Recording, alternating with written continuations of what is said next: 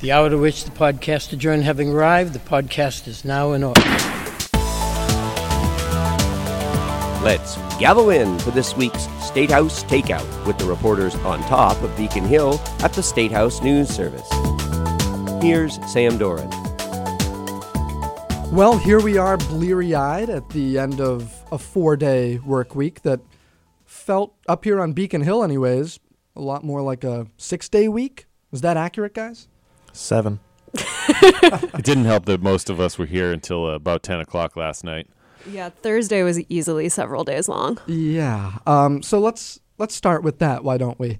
Let's. We were here late last night because there was a Senate session going on, and Katie, you were down on the floor. They were seemingly about to adjourn when instead they recessed subject to the call of the chair, and the senators from both parties filed into President Spilka's office, where they discussed what we eventually found out was the Ethics Committee's report into the conduct of Senator Michael Brady of Brockton. Yeah, and refresh our memories, Matt. What happened last year with Senator Brady? Yeah, so this goes back to March of 2018 when the senator was arrested for drunk driving in Weymouth. His case wound its way through the courts, and then this past summer in June, he actually entered a plea agreement where he admitted to sufficient facts to the state. He agreed to surrender his license, undergo some alcohol and substance abuse programming, and then the Senate referred his case to the Ethics Committee for further investigation, and that has been going on behind closed doors and all hush-hush because they don't talk about what happens in the Ethics Committee since June. And we had all been wondering what action they might take. Was it possible that there could be some kind of a censure or that sort of thing? And, of course, every time you'd see Chairman Eric Lesser in the hall, you'd ask him what's up with the ethics investigation. Sure. And so there we were for 3 hours outside the Senate President's office suite, wondering what would emerge. Yeah, the Senate, they took a while going through the Ethics Committee report, and their recommendations could have been anything from a censure or a reprimand to, as far as removing him from office. They obviously did not go that far, but the Senate adopted the committee's recommendations and stripped Senator Brady, who's from Brockton, of his Public Service Committee chairmanship. He was allowed to keep his vice chairmanship on the Committee of Tourism, but he was stripped of that, which carries a $15,000 stipend for this session. And Sam, you mentioned that the Ethics Committee members for months have been very tight-lipped about what's going on here, where their investigation stands and what they're doing, and Were they very forthcoming last night after it was all over? They were very forthcoming with their belief that the report speaks for itself, which is a phrase Matt and I heard several times from several different people last night.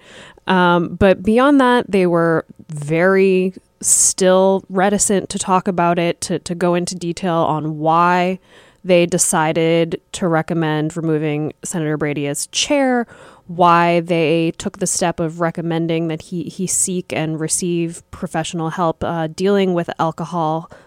And they were really just not up for talking about any element of it, which is a little bit of a contrast. You noted when we were talking earlier this morning, Sam, from the last time we saw the Ethics Committee issue a report. That was on former Senate President Rosenberg's case. They kind of gathered all the press in the president's suite, made a statement. They still didn't really answer questions, but they had the addressed it. There, yeah, they addressed it kind of as an institution. This was very much, you've seen our statement, you've seen the report. This is all we have to say.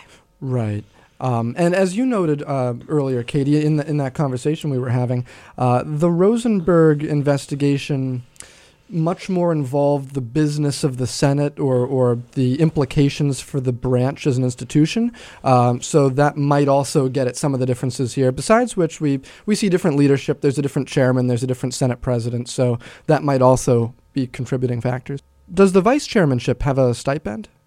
It does. The vice chairmanship that the senator will keep carries a $5,200 stipend for this session, so he is able to hang on to that. But like Katie said, if the report speaks for itself, what we found in the report was that the committee really zeroed in on the facts that Brady, when he was pulled over in Weymouth, apparently gave the arresting officer a copy of his State House ID, told him that he was a state senator, and the committee considered that to be a violation of Senate conduct rules that prohibit any member from using their position to influence or gain undue favor. Now, Brady did not refute any of those details. He also told the committee he didn't remember telling the cop that he was a state senator. He remembered giving his State House ID because he said it was in his jacket pocket and easier to reach than his license, which was in his wallet, in his back pocket, and he was sort of fumbling around. But we also know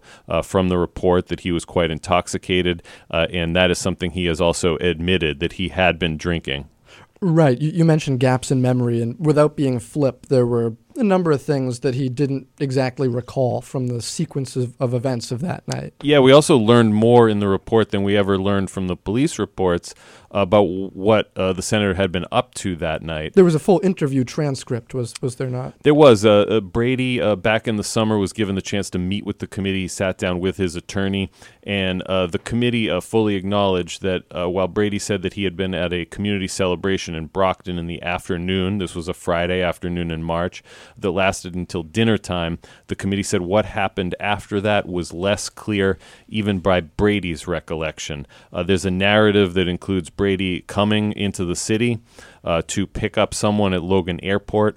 He winds up in the North End looking for parking, can't find parking, comes to the State House to use the restrooms, leaves the State House, and finds his way to a nearby bar, which Brady refused to name to the committee, where he proceeded to have some whiskey shots with what he described as a bunch of young people. Then he left the bar, got himself a bite to eat, and tried to drive home at around 2 a.m. on Saturday morning and wound up getting arrested. And you say he refused to name the bar.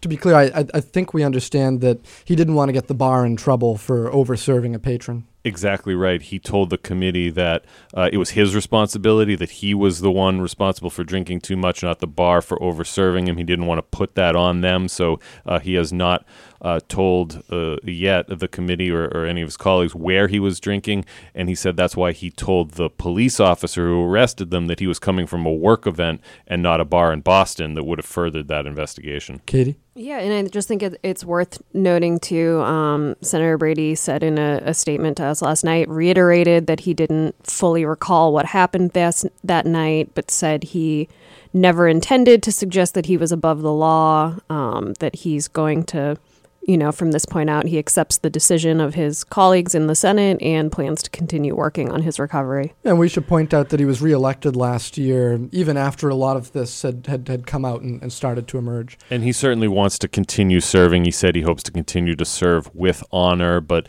yeah, that was the most damning thing probably in the report. Sure. That the committee said that they asked the senator whether or not he was attempting to influence the field sobriety tests and what was his interactions with the cop, and he told the committee that he didn't know. And he did seek professional help last year after this came out, and as Katie noted, the Ethics Committee strongly suggests or recommends. They can't mandate it, right, but they strongly recommend that continue. Before we move on to what's ahead next week, folks, with the final week before the winter recess in the legislature, a couple of other things that we could recap from this busy 4-day week. For one thing, there's, as of today, this is the 15th, right? Friday the 15th. As of today, there's a new colonel at the helm of the state police, Christopher Mason, and this comes after the retirement of 49-year-old state police colonel Kerry Gilpin. Matt, you were down there for part of the press conference this week. This appointment of Christopher Mason is part of the governor's ongoing efforts to reform the state police, right? Yeah, Colonel Mason now in charge, I think starting today. engaged in a number of conversations with the governor in the build-up to his selection. That the governor said he was interested in hearing his plans for improving the public image of the state police and kind of restoring the public's faith and trust in that agency. So that was a big part of this. Obviously, state law requires that the governor choose a superintendent from within the ranks of the state police. So maybe not a huge surprise that he would simply elevate the number 2 at the agency to the top job, but I think we heard from Colonel Mason some ideas that he has for achieving that goal of restoring public faith, including improving diversity and focusing at the academy on de-escalation tactics. That was the big word, right? Yeah, de-escalation and empathy rather than sort of a paramilitary, law enforcement batons and shields type of force. He wants to kind of maybe soften the image there and be more of a community policing type of organization. So I thought that was quite interesting. But, we will see. There's still a number of tests at that agency as they're trying to recover from a bunch of these scandals, including wrapping up an internal affairs investigation into overtime abuse. And we shouldn't let this takeout go by without noting that we've got another former governor of Massachusetts running for president this cycle, and yet another former governor of Massachusetts running for president in general. We were looking back at the list just since JFK, and there were a couple of names that I didn't even know had run for president. No one remembers the Volpe campaign here. Yeah. Everyone, of course, remembers the Duke and Kerry and Romney, some of them a couple of times. And as somebody pointed out on Twitter, what about Jane Swift? But acting Governor Jane Swift. And she actually responded, I think, to a couple of those tweets. She did. She said she's running, but more miles on pavement rather than hitting the early voting states like New Hampshire. What's former Governor Patrick's path here? And we've been seeing some interesting takes over the last day or two. There was sort of a contrarian point of view from Kevin Cullen in the Globe today that for all the folks talking about conventional wisdom and when you should be in the race by, according to Cullen, after the Trump campaign, conventional wisdom's out the window. That's a fair point, right? I mean, I think the conventional wisdom is that Governor Patrick's path here is narrow. He acknowledged as much when he told the Globe in an interview before his rollout on Thursday that he knew that this was a Hail Mary from 2 stadiums away. He is starting with very little staff, no field operation in the early voting states, no money to speak of, no ability to write a multi-$100 million check to himself like maybe someone like Mike Bloomberg could do. He's got a lot of catch-up to play here, and he has very little time to do it with votes going to be cast in Iowa and New Hampshire in just a couple months. And we've certainly seen people here willing to dig into the archives and bring up some of the incidents or missteps of the Patrick administration and remind people of those. Interestingly, doesn't sound like the current governor is going to be jumping on that bandwagon, kind of giving him a pass out the gate and defaulting to his traditional position of staying out of presidential politics. I think the line he always uses is, anyone who wants to throw their hat into the ring, ... more than welcome to. And looking like the legislature is on track as we start to look ahead to next week, on track to take some significant action in terms of vaping before they break for this really long holiday recess that runs until after New Year's, during which time the temporary ban on sales of vaping equipment is set to expire on Christmas Eve. So the House passed its version of a vaping regulation bill that would impose an excise tax and ban flavors, including mint and menthol, and we've talked about that issue a lot here on the Takeout. House passed that bill this week. Were there any amendments adopted that really changed the substance of that bill at all once it got to the floor? The House did adopt an amendment from Representative Andy Vargas of Haverhill, basically saying that 30% of the revenue that comes from that new 75% excise tax on e-cigarette products will be directed toward a community trust fund that every community around the state can tap into for some substance abuse preventions and public health campaigns. This is something that gives towns and cities a lot of leeway. So members stressed that this money will be applied differently in one community than it will in another, but basically outlining a sort of purpose and function for what that tax revenue will now go toward. That was probably the biggest of the amendments they adopted, unless I'm forgetting something.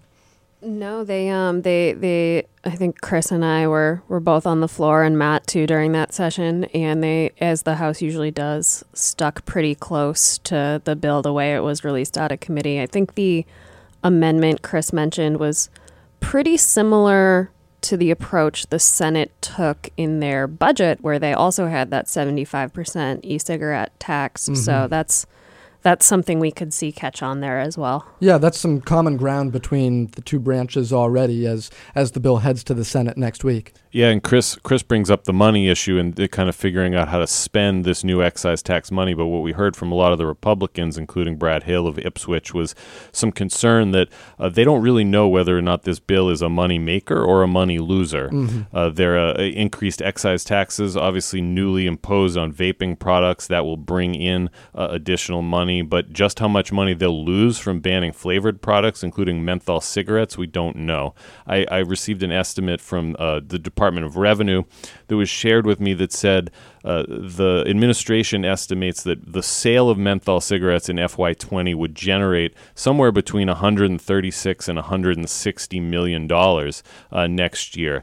Now, it's not completely wiped off the table. Many of those smokers may just turn to regular tobacco product, but that's a significant chunk of money as this bill moves to the Senate. And we'll see whether or not anyone picks up the idea of looking for a better understanding of the fiscal impact of this bill before it reaches the governor's desk.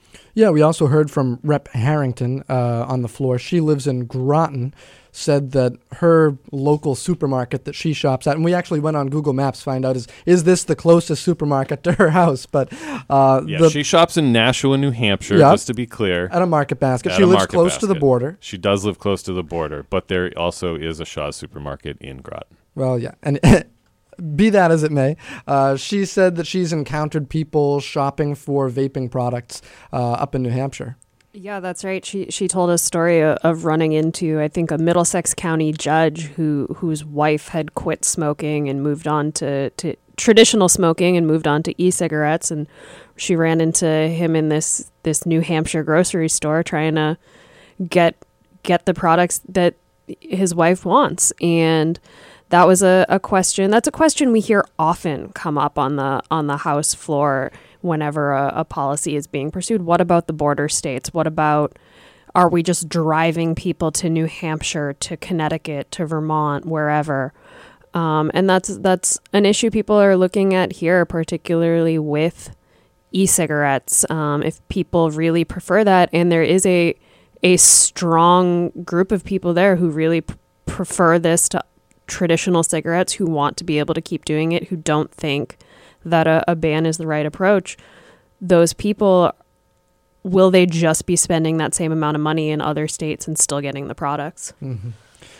So as always, most of the amendments that were filed to this bill in the House were quietly withdrawn.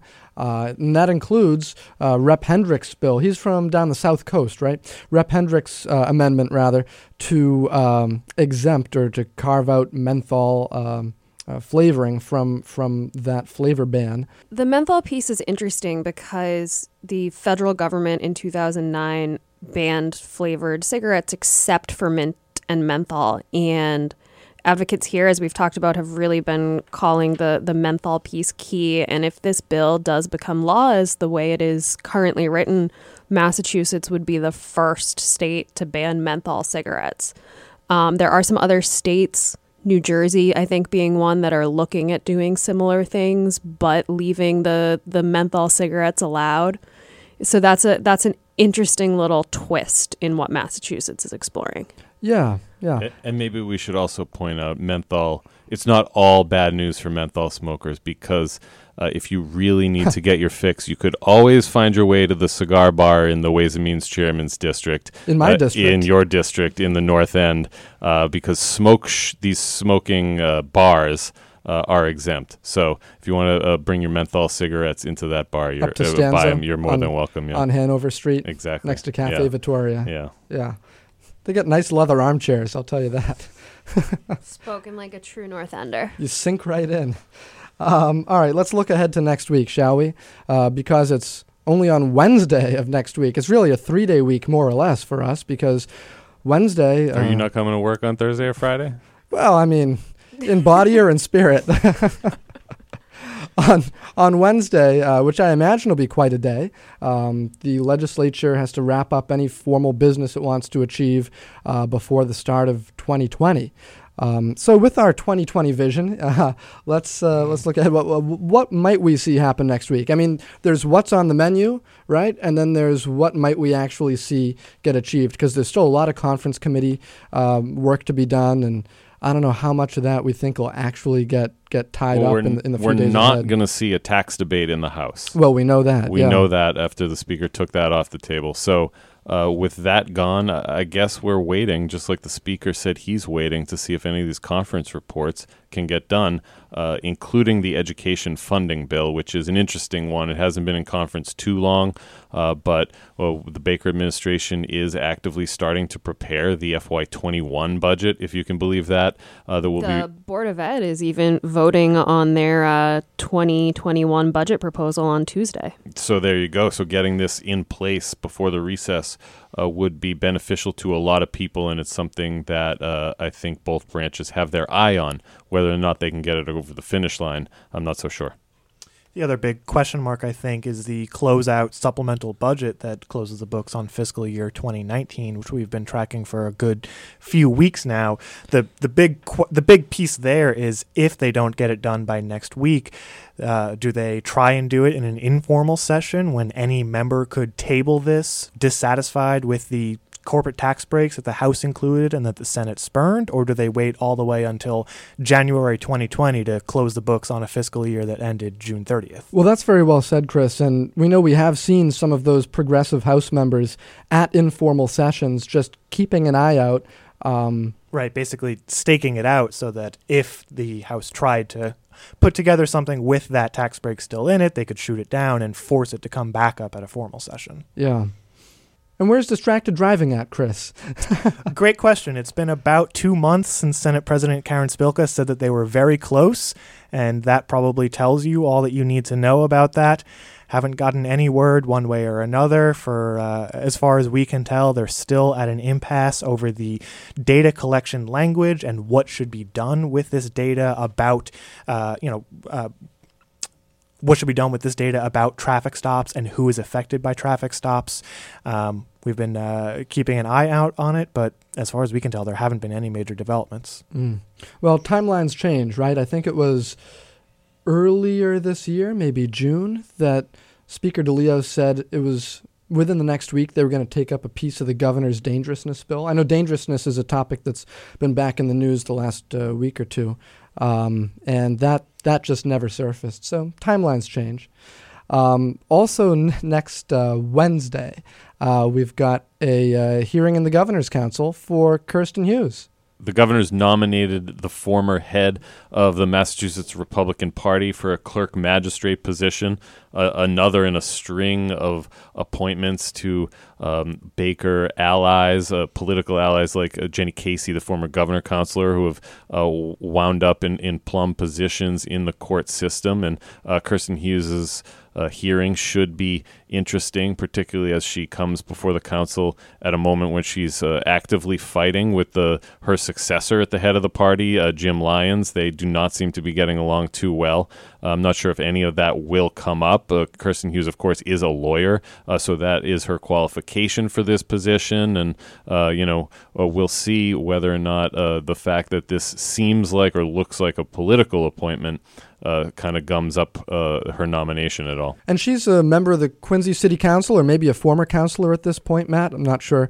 But She's got, I think, the former president of the council, Kevin Coughlin, coming in to testify for her at that hearing next week. And you mentioned that spat with her successor, Jim Lyons, former Rep. Lyons. You had an interesting story this week about a lot of changes at the Mass GOP, Matt, and you got turned on to that topic by an email about folding chairs and tables. Yeah. Well, it's just a real interesting way that you got turned on to the story. Jim Milligan, the political director at the party, sent an email to members of the state committee that I saw, and it kind of caught my attention. Just seemed a little unusual. They were basically saying that they were looking for people to help them store about 200 folding tables and chairs that they no longer needed. So I kind of followed that and pulled that thread, and it turns out that these were furnishings that they used in the more than 40 field offices that the party paid for candidates to use in the 2016 and 2018 cycles. The party now wants to sell that off. They were storing it for $1,000 a month in Brighton. Jim Lyons is looking for ways to cut money. But it also comes at a point where the party under Lyons has been struggling a bit to keep up the fundraising pace that we saw under Hughes, and when Baker was sort of a fundraising machine for the party, and they still had a very lucrative arrangement with the Republican National Committee that Jim Lyons canceled earlier this year. So as that fundraising has dwindled, he's looking to cut money wherever he can, and turns out they're also shaving off some costs by moving the headquarters of the party out of its Merrimack Street offices, where it's been since 2003, and they're moving up to Woburn in the next month. How about that? A real combo platter of topics this week, folks. In a sentence, from right to left. So that goes Lisinski, Lannon, Murphy. My right, not your right. What's one other interesting thing that you covered this week? Well, it's actually two things that go together pretty well. Earlier in the week, we had a group of a couple dozen mayors and town managers calling for a 15-cent increase to the state's gas tax and a couple other options to raise transportation revenue. And then today, we had a poll from Mass Inc. of registered voters that supported some options for revenue increases, but were far more split and had less consensus than the mayors on an increase to the gas tax. This would have been a bigger deal if the House was actually doing its revenue debate next week, but still kind of sets some of the terms that we'll keep an eye out for. Sure, Katie? That was a really long sentence, Chris. Yeah, actually. I like to think that it has a lot of commas in it. Some semicolons? Looks like, from my end, we will see a Senate climate/energy bill debate in January, and that means Senator Mark Pacheco is dropping his campaign to push his colleagues to act this month. I'm going to leave you with this, Sam, since I have not yet gotten to the bottom of it, but Governor Baker and First Lady Lauren Baker are on their way to Las Vegas this weekend. They're spending a little time alone, so I texted a source to see if maybe the Bakers were going back out there to see a Blink-182 show. If you remember, they went out there after he won re-election in 2018. I was told not exactly, but if I check the live music schedule out in Vegas this weekend, I might be able to figure it out. Ooh. This will be a fun guessing game. And it's going to be sunny in the 70s out in Las Vegas. I'm not sure what the temperature is here, but a little bit less than that. All right, thanks, folks. Katie, Matt, and our producer this week, Chris Van Buskirk. Have a good one. State House Takeout is a production of the State House News Service. And for a daily fix of State House headlines, visit masterlist.com. Masterlist with 2 S's. Thanks again for listening. See you next week.